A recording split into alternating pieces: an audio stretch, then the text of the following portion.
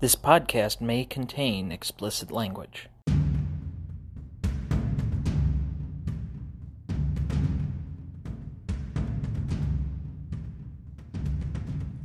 This is the Dynasty Download Podcast.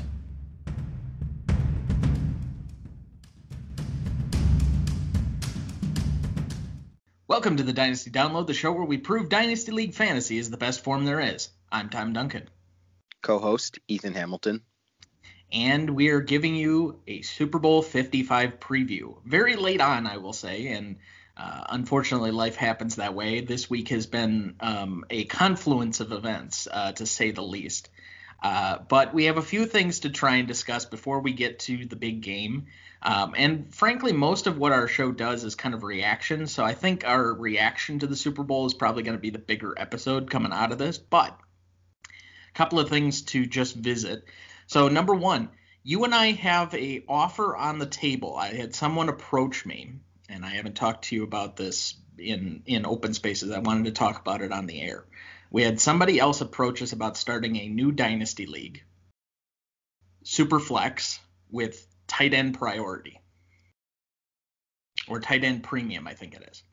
Now, I think a good potential subject for the offseason is to visit some of these complicated rules systems and do a pros and cons list. So like Superflex, the tight end premium. I know there are some leagues that are suggesting different playoff formats, so continuing fantasy into the playoffs, things of that nature, best ball, the DFS type situation from a weekly standpoint, salary cap, and there's a bunch of different things that we can review.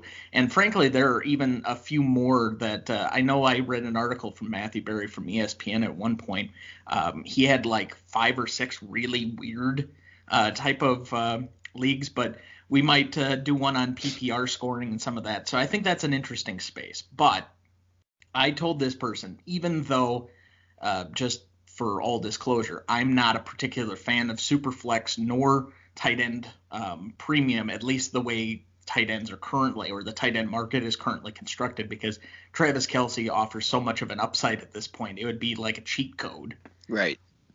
But I also don't like the Superflex, and you can wait for our Superflex episode for my thoughts on that one. So I guess this person was more or less gauging our interest level. I said I would participate because I think it's best if I'm participating in a lot of different leagues or atmospheres for the sake of the show.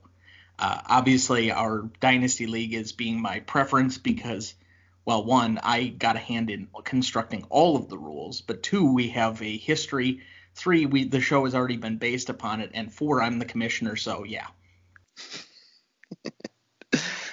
For me, I don't really know a whole lot about the different types of leagues. Like, I just play the straight up leagues. PPR is what I personally prefer more than standard scoring.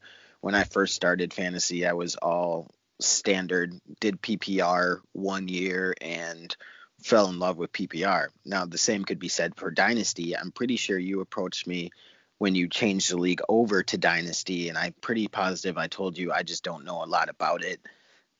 It really wasn't for me at that time. Luckily, you came back around, asked me again, and now I can't really think of another type of fantasy format I would want to be playing because I love Dynasty football. That being said, I don't know if I'd have the same reaction with the Superflexes, especially with the tight end premium league, and I just don't know too much about it. And yeah, exactly the way the tight end market is, it's like there's 3 really, really good tight ends, and then everyone else is kind of just, they fall as they may. So yeah, I would just have to do a little bit more research on it to find out more about it, because I guess that's kind of just my only issue. I just don't know enough about it. Yeah, I understand. I've read up so much on this, but you only can get so much from just knowing about it or understanding it as a concept. It's a completely different thing when you're experiencing playing it. Right. And exactly why I said I would participate for that particular reason. He's trying to stir up interest in it. And I did invite this individual onto the program to talk about it. He was not willing, at least at this time, feeling his inadequacy, which if anybody's ever listened to the show, I think we try and brush ourselves off as being these great fantasy experts, but we're just kind of too. We're just a couple of dudes. Yeah. We're just about any other dudes except that I'm single and I devote a lot of my time towards these endeavors. So I like to sound like I know what I'm doing, but that's exactly it. I sound like I know what I'm doing. So I don't know if that would be it, but I will, without revealing this person's identity, because we'll protect it since they declined to come on the show, at least up to this point. It is somebody from our neighborhood / high school who is a few years behind us. So I will tell you who it is offline. Sounds good. But yeah, but for sure, I would just need to know more about it, and then I would make a judgment about it then. So basically, the intuition is that I think you'd get, although I don't know exactly because we didn't go through every one of the rules, but his inclination is he thinks the quarterback position in standard scoring is devalued, which I agree to. In our league, we offset that by either adding bonus points or different avenues toward that. Also, the fact that 300 yards passing is an additional bonus set of points. And there are more quarterbacks that throw for 300 yards in a game than receivers that go over 100 yards receiving or running backs that go over 100 yards rushing or things of that nature. The long touchdown passes also aids in trying to offset the quarterback points, and the fact that I set. So normally a single point for standard scoring, I think, is 25 yards passing. Our league, it's 20 yards passing and has been since, going back probably about 15 years before it was a dynasty league. So now I will also say that the other small details that I got out of this person were it would be a 25-man roster, and you'd keep everybody from year to year, but it would only be a 4-round draft. So there'd be one draft for selection, and then you'd keep 25 from year to year, which I do enjoy the aspect of trying to do that as a different system, because I've advocated at times for more keepers in our league, and I think we only do 22 if I remember correctly, with a 7-round draft and 15 rollover from year to year.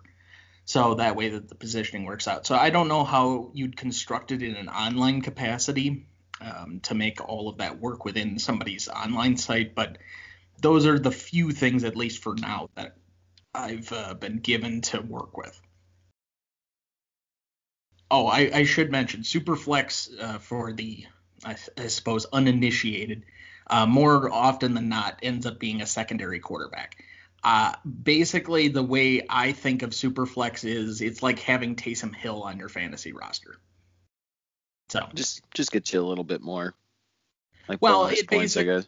Well, it basically gives you the strategy that you have to start 2 quarterbacks per week. So the avenue of streaming quarterbacks, or what a starter would be, it becomes that much bigger a deal. So Patrick Mahomes' value as the number 1 overall pick would be that much more, because you only have 32 starters on a weekly basis, and 20 of them are likely to be playing or in your fantasy starting lineup. And if everybody even takes a third, that's literally all of the starters. So that's going to end up really eating into the ratio of who's actually credible and who's not, where all of a sudden Mitchell Trubisky is somehow a viable fantasy option. So that's interesting. Well, it presents different challenges. That's the biggest thing. And I think that's why doing an episode on it, later on in the off season here, when we have some space to kind of carve out and do some different things, I think is worth the time. One of the ones that I also would like to explore is the concept of a vampire league. So I'll let you all Google that one for yourselves. I was going to say, I don't know what that is. Yep, that's exactly my point. So, all right, the next thing I wanted to do is kind of somewhat of an apology.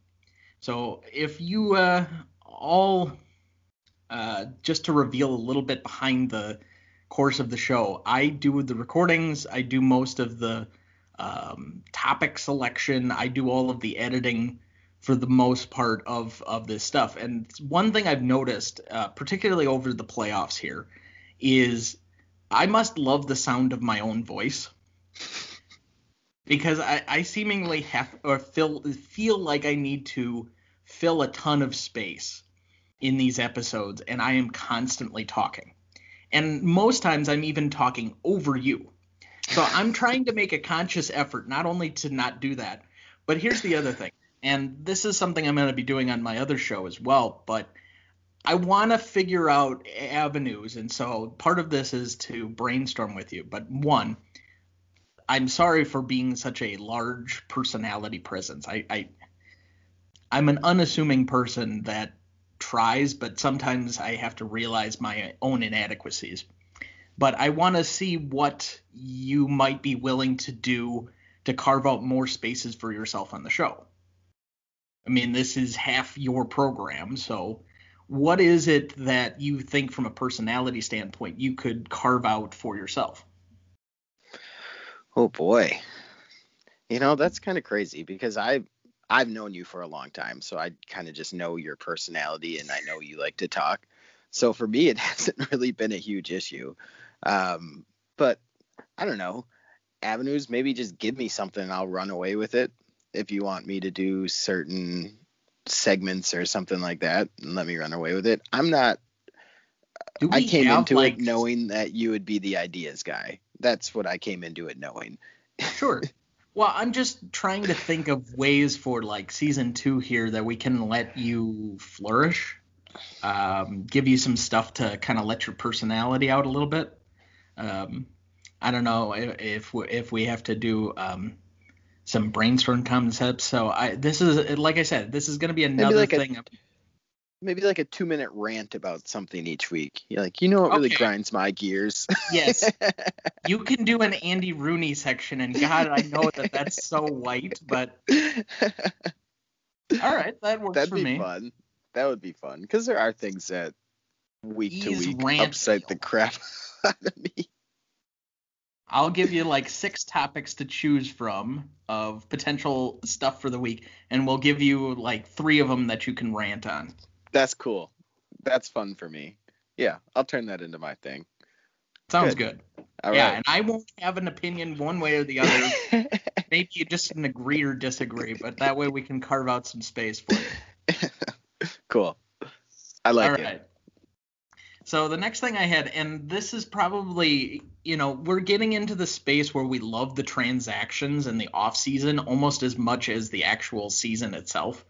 That has been the case for the NBA, and while I don't think it's great for the health of the season of the NBA, it helps for when we get to the playoffs, and it does keep the cycle more interesting as we continue along, because usually the off seasons and the summers are rather boring, frankly, because it's just baseball and, well, who cares anymore? But I want to discuss basically the biggest, but not going to be the last big transaction that's going on. So Jared Goff, 2 first-rounders and a third, and his contract traded to the Lions for Matthew Stafford. So there are 2 angles to go on this, but what do you think is the most important aspect to this trade?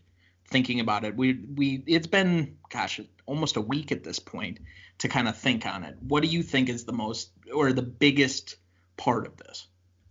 I just don't know really what the Lions are thinking. I mean, they got a crap ton of picks in return, but that Jared Goff contract is just awful. Like, it's bad. So I'm super surprised that the Rams were able to get rid of it. I'm not they gave up a lot of picks, but I'm not as concerned about the picks because if you're a decent enough football team, those picks are going to be in the late 20s, early to late 20s anyway. Yeah, you can get some players there, but the Rams haven't been shy about trading away picks ever. I don't even know the last time they had their own first round pick. So before Trump was in office. Yeah, I mean, they're going for it, and they've been going for it. I think the move to LA really did a lot for that too. So the Lions are going to keep being the Lions. I'm not really worried about that and who they are going to be. It's just really surprising that you have an opportunity to start over. You're getting a new coach, all that other nonsense. And then you burden yourself with a contract like this. Yeah, you got a lot of picks, but they're going to be late first round picks. So I don't know. Well, I think that's part of it, and I think that the Rams basically take the tact that the NBA's had, that trading first-round picks past a certain point is pretty much meaningless to them. Other teams value first-round picks a lot more than clearly the Rams do, and they're trying to build their team in other ways, which they've at least been successful keeping themselves afloat. And I do think that Stafford is better than Jared Goff. Yeah, 100%. Even right now. 100%. And Stafford is good with a deep ball, so if they figure out a way of getting a deep ball receiver on that team, because Robert Woods doesn't have the same speed that he did in college or even his first few years in the NFL when he was with the Bills. And Cooper Kupp is a slot guy. He is not a deep threat. So I wonder who their deep receiver is going to be. I think your and my thought has been somebody like a Van Jefferson. But I love me some Van. One clear implication, and I'll get to the Lions here in a second because I think you make an interesting point. I think this vaults Cam Akers in pre-draft rankings above DeAndre Swift, where I thought they would have been about even before the trade. Just because I think Stafford improves that offense and leads that Akers is not going to have to go against quite as big a stacked box as he otherwise would have with Jared Goff. Same on the flip side. And we knew Stafford was leaving, so I think Swift was going to be graded down. But realistically, the Lions are probably going to start Goff because they're paying him that money. And he's going to be the transition quarterback until they can draft and groom another guy. I think they have a top 5 pick going into this draft. I can't remember exactly which pick. I think so. So I think they're going to be building out their team for depth and a few other things, and they have some contracts coming off the books, so I know that they can pay it because they're not going to pay Kenny Golladay to come back. They're not going to pay Marvin Jones to come back. So it's interesting where those guys are going to be. They've got Hawkinson, they've got Swift, they've got a couple other guys on defense that they've selected in high draft picks. I would imagine that they're going to stack up the depth of the team overall and then draft or sign a quarterback to try and figure things out, because I think quarterback is on the precipice where they're going to be closer to what we're getting in the NBA with like the Kevin Durant, LeBron James moves, especially if this Deshaun Watson thing comes about, where I'm still waiting to see how that one develops. And gosh darn it, at this point we've speculated a lot. The Texans say they're not going to trade him, so that'd be stupid not to. That's my opinion. They'd be stupid not to. Well, if they can reasonably keep him, I think that's the best solution for everybody. Maybe not for Deshaun Watson, but reasonably, like the Texans holding on to him is actually the better play. But the longer they hold on to him and the more he could potentially sit out or that he's going to force the issue, their market is going to go down.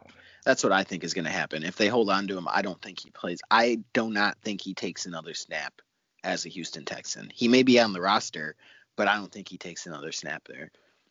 Well, and the other problem with this, and somebody highlighted this over, I can't even remember which program, but with the new collective bargaining agreement, he could be fined up to $3 million before the season even starts for missing camp and preseason games and all that sort of thing. And they cannot, under the new rules, give it back to him, where some teams used to, if you had a holdout and you signed a new deal, they'd give you basically your fine money back, or at least give you like partial portions of it back. Now they are incentivized not to because they'll be fined by the league for doing so. So if he holds out, he's going to be losing a lot of money.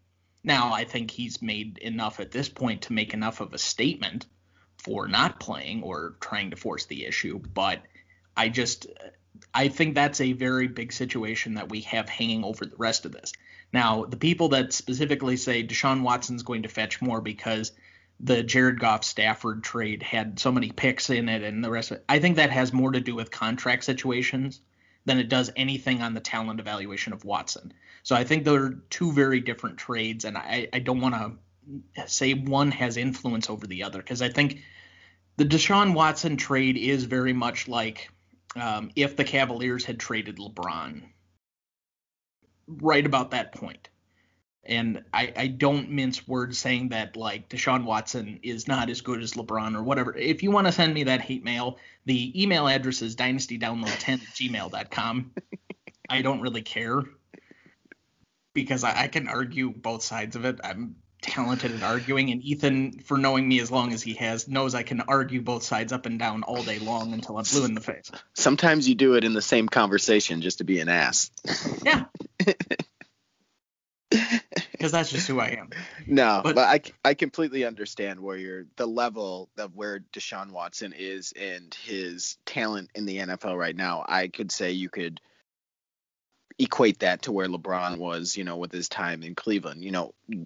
Cleveland was LeBron. Houston is Deshaun Watson, and he's one of, I know I've been kind of hard on him, but seeing what he did with nobody around him this year has really vaulted him up my boards. I think he's like one of the top 7 quarterbacks in the NFL right now too. So for Deshaun, if I was him, knowing all of this, knowing that you just signed a fan contract with a huge signing bonus and all that fun stuff too, I'd say let him find me.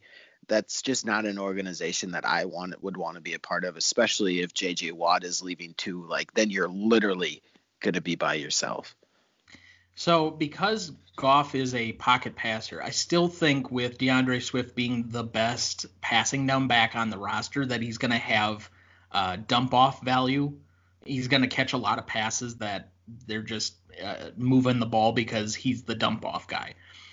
But I think Stafford clearly goes into another tier. Now, whether or not he becomes overdrafted, which I can definitely see. I think there have been some reactions that are just ridiculous, like Stafford potentially going above Aaron Rodgers right now in just random redraft leagues.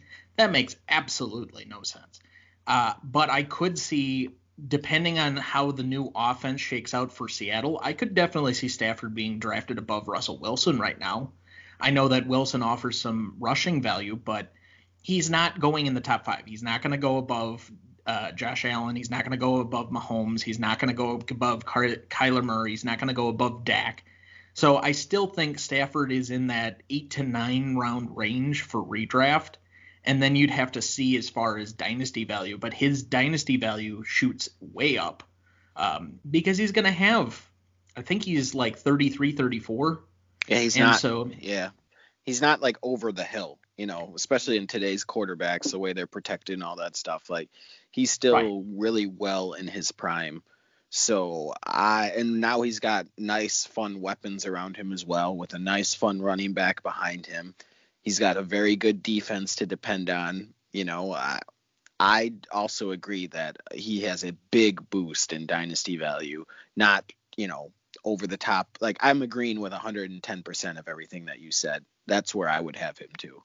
Basically, take a small upgrade on the Rams across the board and take a small downgrade on the Lions across the board. That's basically what I'm getting. So, but since we've already discussed Deshaun Watson, let's kind of go into this quarterback carousel. How many teams right now do you say that you are 100% confident you know exactly who their starter is going to be on day one next season? So I've got Seattle, I've got Arizona, I've got Kansas City, I've got Baltimore, I've got Buffalo, and I've got Cleveland. And Green Bay. I'm not willing to go there. Oh, my God. Again, this is 100% certainty. I have 95% certainty, but there's a 5% chance I'm going to leave that door open. Okay.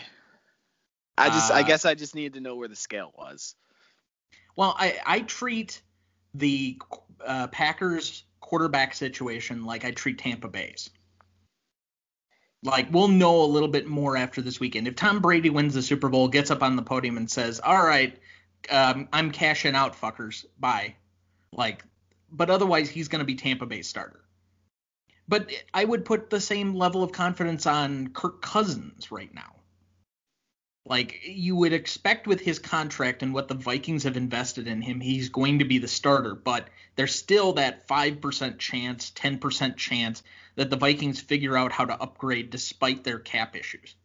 I think there's maybe maximum 10 teams that you can say with 100% confidence they know who their starter is going to be next season. I would put the Chargers in that category. I would put the Rams in that category now that they've changed starters. I would put Cincinnati in that category. If he's healthy enough. Yeah, if he's healthy.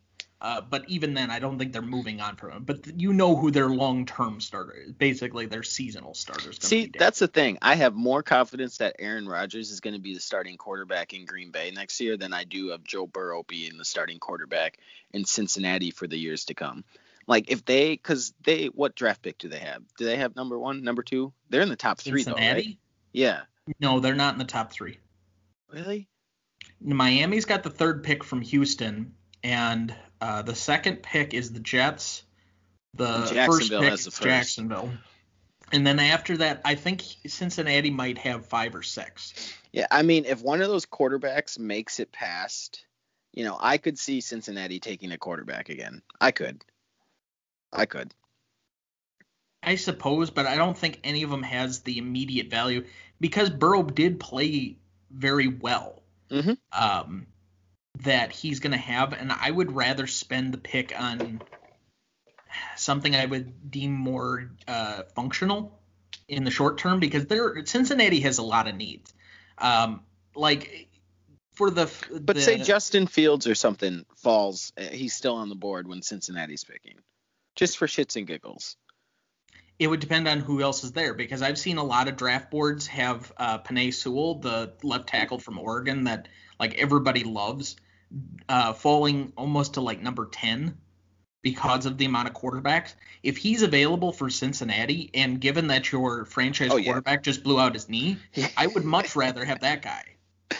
I agree. I agree 100%. I'm just saying I have more confidence that Aaron Rodgers is going to be quarterback in Green Bay than Joe Burrow in Cincinnati. That's just where we differ. That's all. I feel that there's more teams than 10 that for sure know who their quarterback is going to be next year.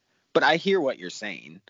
Well, if you're going above the 90% rate, which I think is still an awfully high degree of certainty, then you're probably throwing in Green Bay. You're probably throwing in Detroit, Minnesota.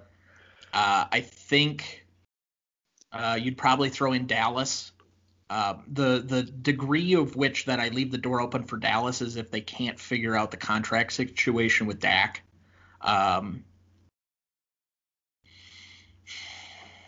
But I mean, how many other teams are you realistically throwing in there? I mean, we're talking about Miami. You don't know what their quarterback situation is going to be. You're talking about New England. You're talking about Philadelphia. You're talking about Washington.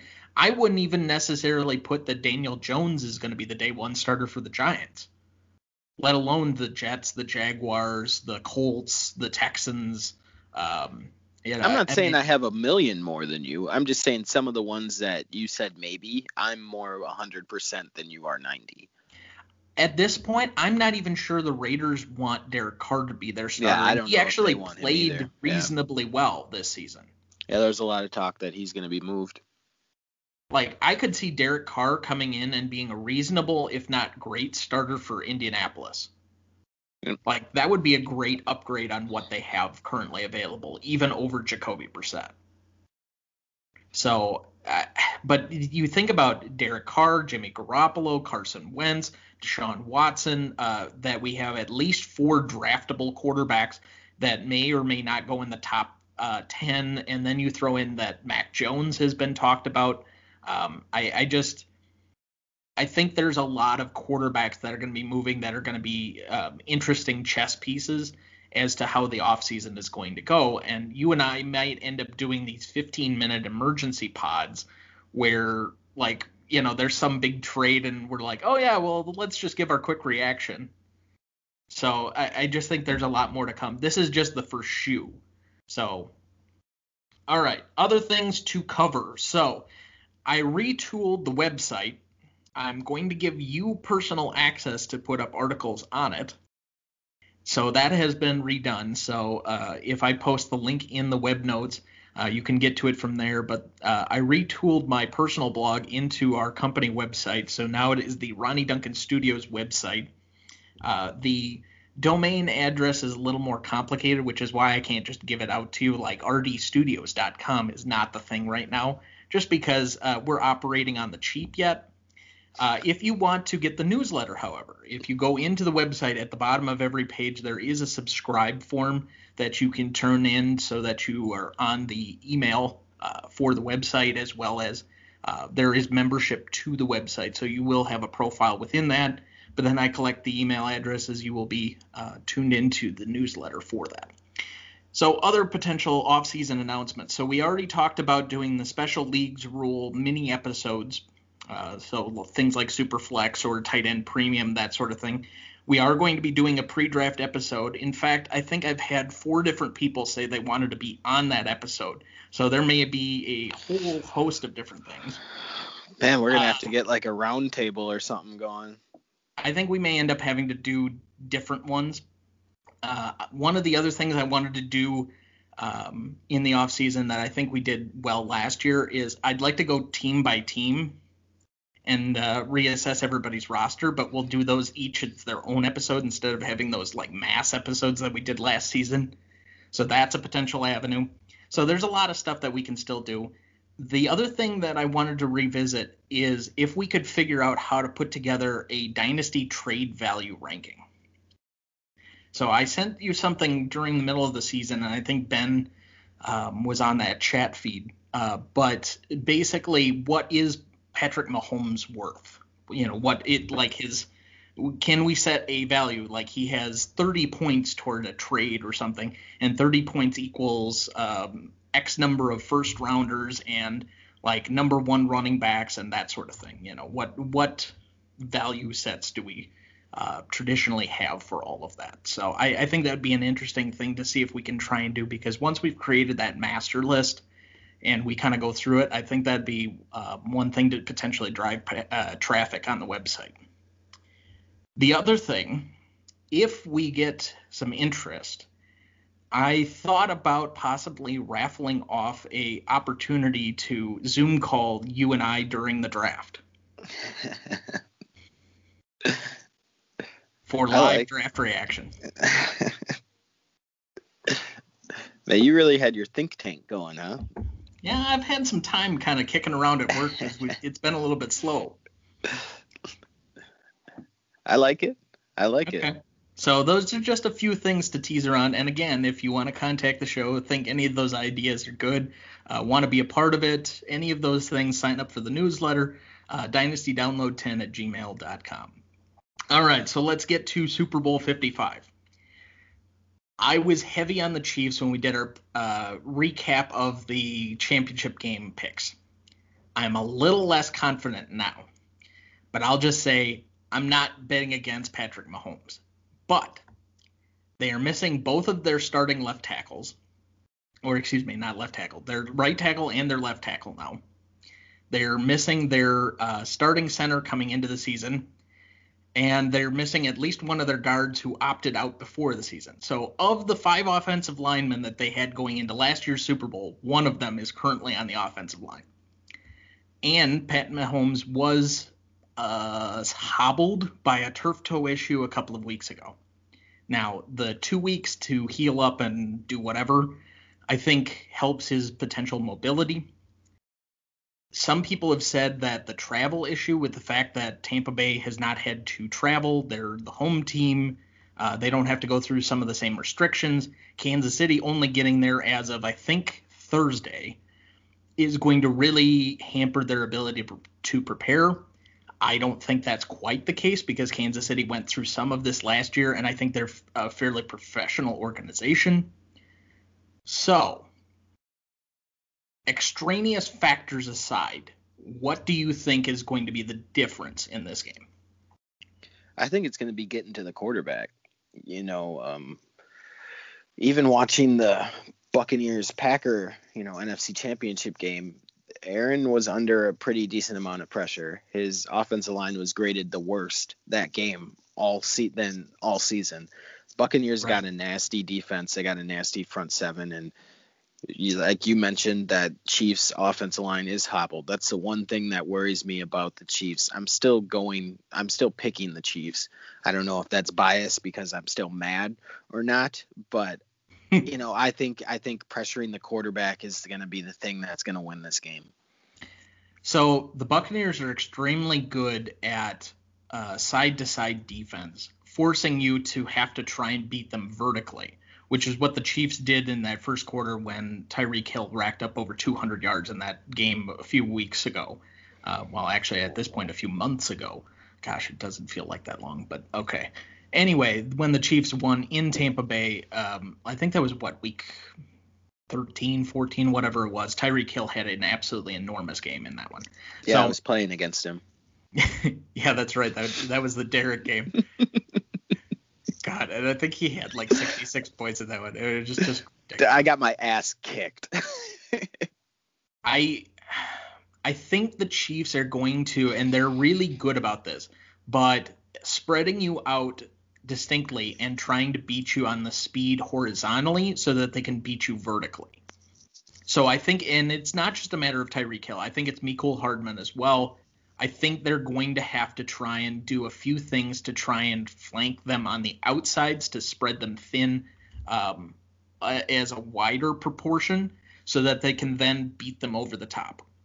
For as much as I thought Travis Kelce was going to be the MVP of the championship game, at this point I think Tyreek Hill has to be the MVP for the Chiefs in order for them to win. And there really isn't a game this year that he hasn't shown up or at least been a big part of it, especially even during the last portion of the season, the playoff run, etc. And frankly, Travis Kelce and Tyreek Hill basically have to show up on the field and they get 100 yards at this point. I mean, it's kind of ridiculous. The other side of the ball, which I know not as many people focus on because realistically Tampa got here on the strength of their defense and turnovers and big plays, is can Tom Brady basically win or make enough plays against a, average Chiefs defense?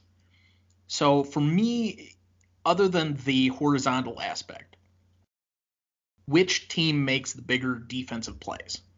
There's going to be a point in this game where there's going to be a big turnover or a big sack, something that is going to, or maybe a fourth down conversion by an offense.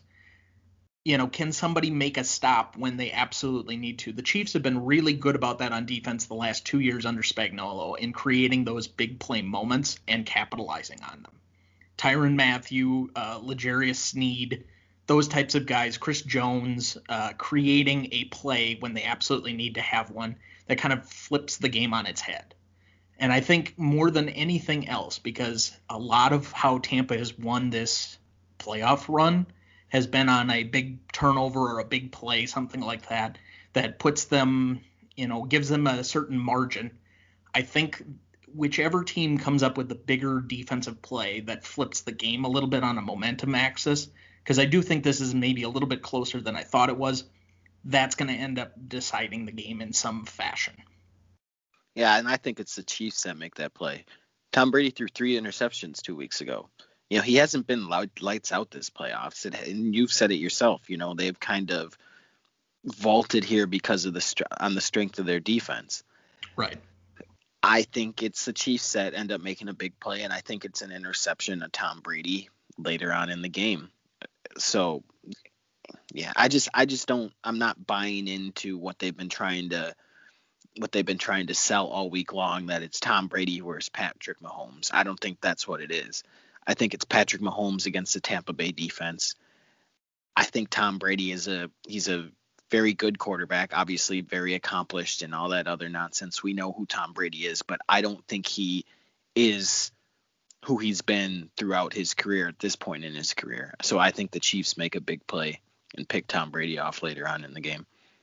I wouldn't certainly put it past them. You made a comment in last week's episode that a lot of the reason that the Packers were able to pick off Brady was the internal pressure up in his face. And traditionally, we've known that interior pressure from your D tackles has always been a big deal. In this particular case, the Chiefs have Chris Jones, who is one of the best D tackles in football, basically outside of Aaron Donald. And frankly, there's a big chasm between everybody in the NFL and Aaron Donald. But, that doesn't put that Chris Jones is a bad tackle. It's just that Aaron Donald's that much better than everybody. That being said, Chris Jones had some big plays in last year's Super Bowl. And I thought part of the reason that I picked Kansas City to win that game was Patrick Mahomes' ability to buy time or his mobility to escape a lot of pass rushers. I think in this game, his athletic ability is going to be the biggest part of avoiding that pressure and making delivered throws in time, in rhythm to Tyreek Hill, Travis Kelce, all of these outlet guys. No, I agree 110%. And that's where it is. The mobility of the quarterbacks is what's going to play a huge difference. Tom Brady's not going to be able to get away from that pressure, which is then going to force him to throw errant throws, which he did 2 weeks ago. The thing is, I just think the Chiefs are going to pick off every single one that they can, unlike the Packers. They let that one go, and I think that was one of the bigger plays in the game 2 weeks ago. All right, so I guess it's time for picks and MVPs. I'm going to go – I think I've already – basically given mine. I'm going to take the Chiefs. I'm going to take them by 7. And I'm going to go with Tyreek Hill as the Super Bowl MVP. I'm going to go Chiefs too. I think it's even closer than you think it is. I'm going to go Chiefs by 4. Okay, so outside the spread. And I am going to, as my MVP, I was sitting at Travis Kelce all week long too, but I really think they're going to try to have some type of plan for him. So I'm just going to go with the basic. I'm going to go Patrick Mahomes. I think he has a couple different touchdowns to a couple different guys, and that's what'll get him as MVP. Yeah, I wish we were a little bit better about selecting game MVPs in the Super Bowl, because there are at least 3 Super Bowl MVPs that Tom Brady shouldn't have. So. Yep. But he plays quarterback, Tom. You can tell me that all you want, but I don't agree with it. Ty Law should have had the one You're for damn Super Bowl right. 36, I think it was, against the Rams when he had a pick 6.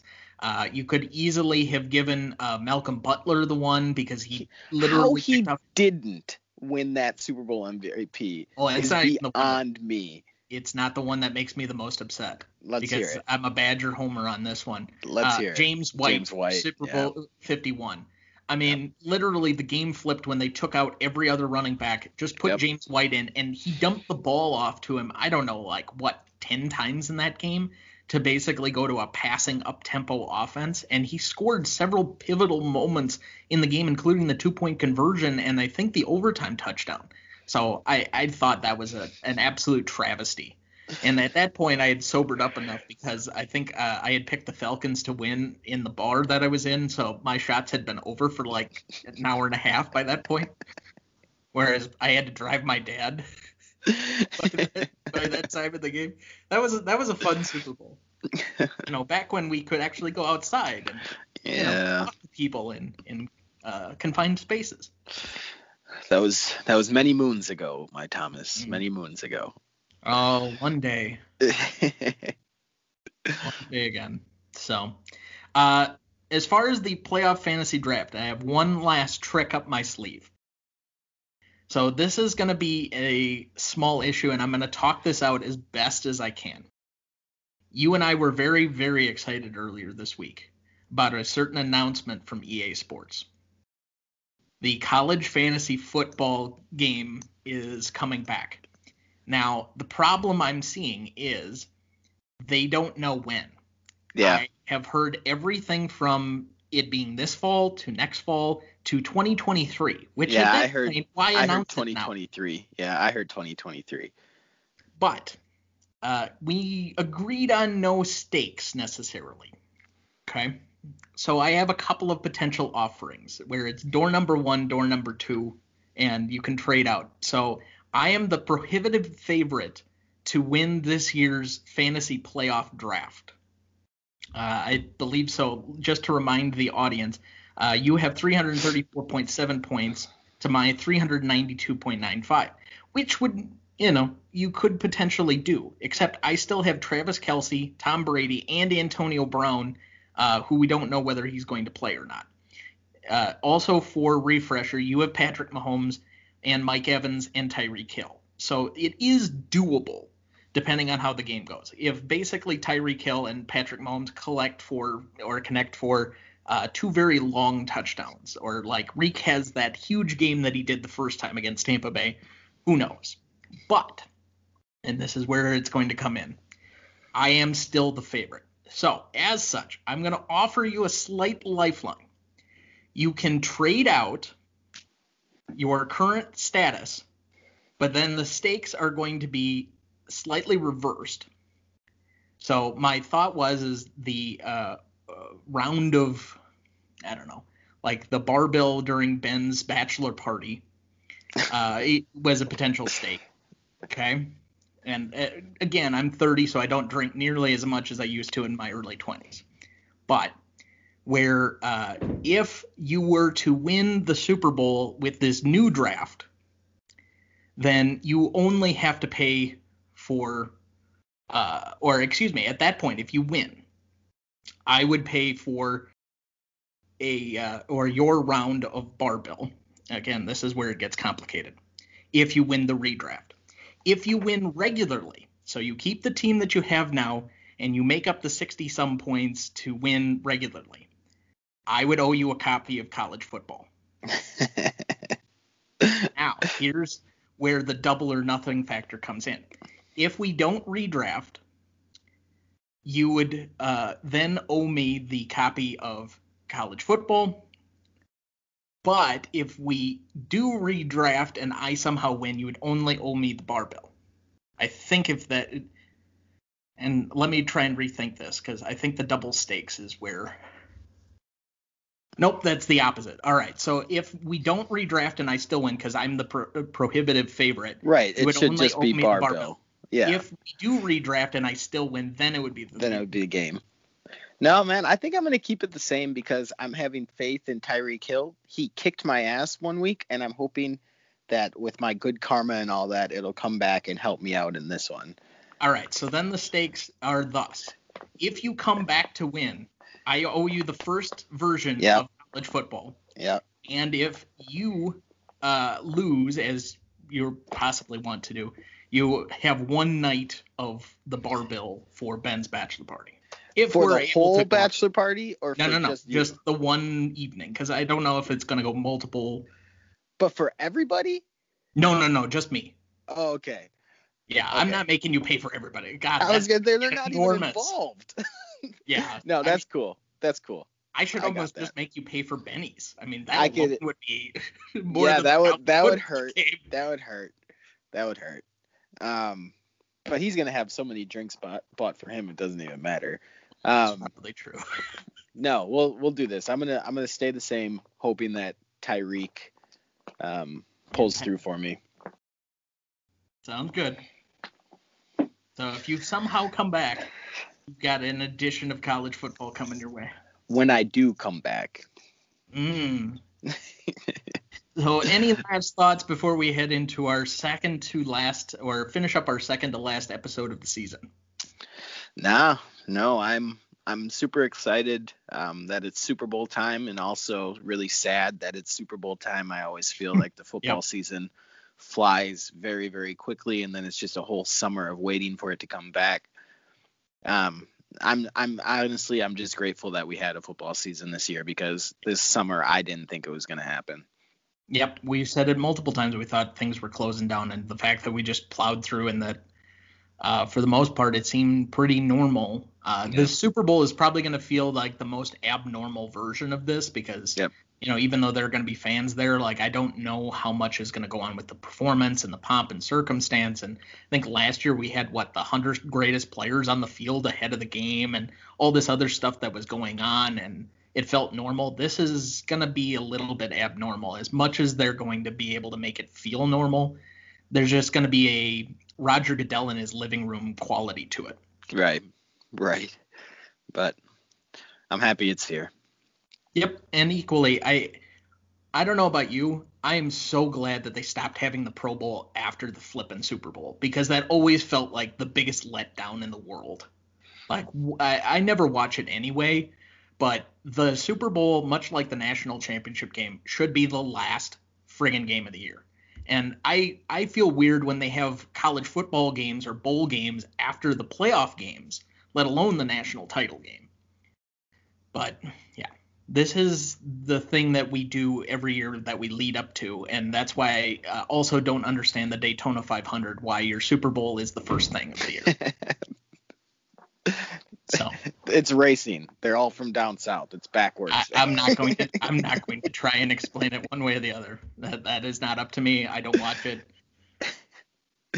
That somebody else's podcast can explain that. So anyway, it has been good to be with you this year. Thank you for being the co-host and the ride or die partner on this one. So I appreciate you. I appreciate everybody who's decided to listen or that is regularly listened to us. And just the amount of things that the show has left in it and where we could take it yet.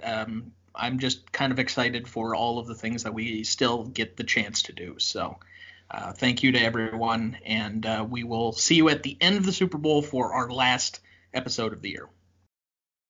Wear a mask, everybody, and for all you college basketball fans, go UNC. This podcast was mixed, produced, and edited by Thomas Duncan. It is a production of Ronnie Duncan Studios. Our technical provider and distributor is Anchor FM.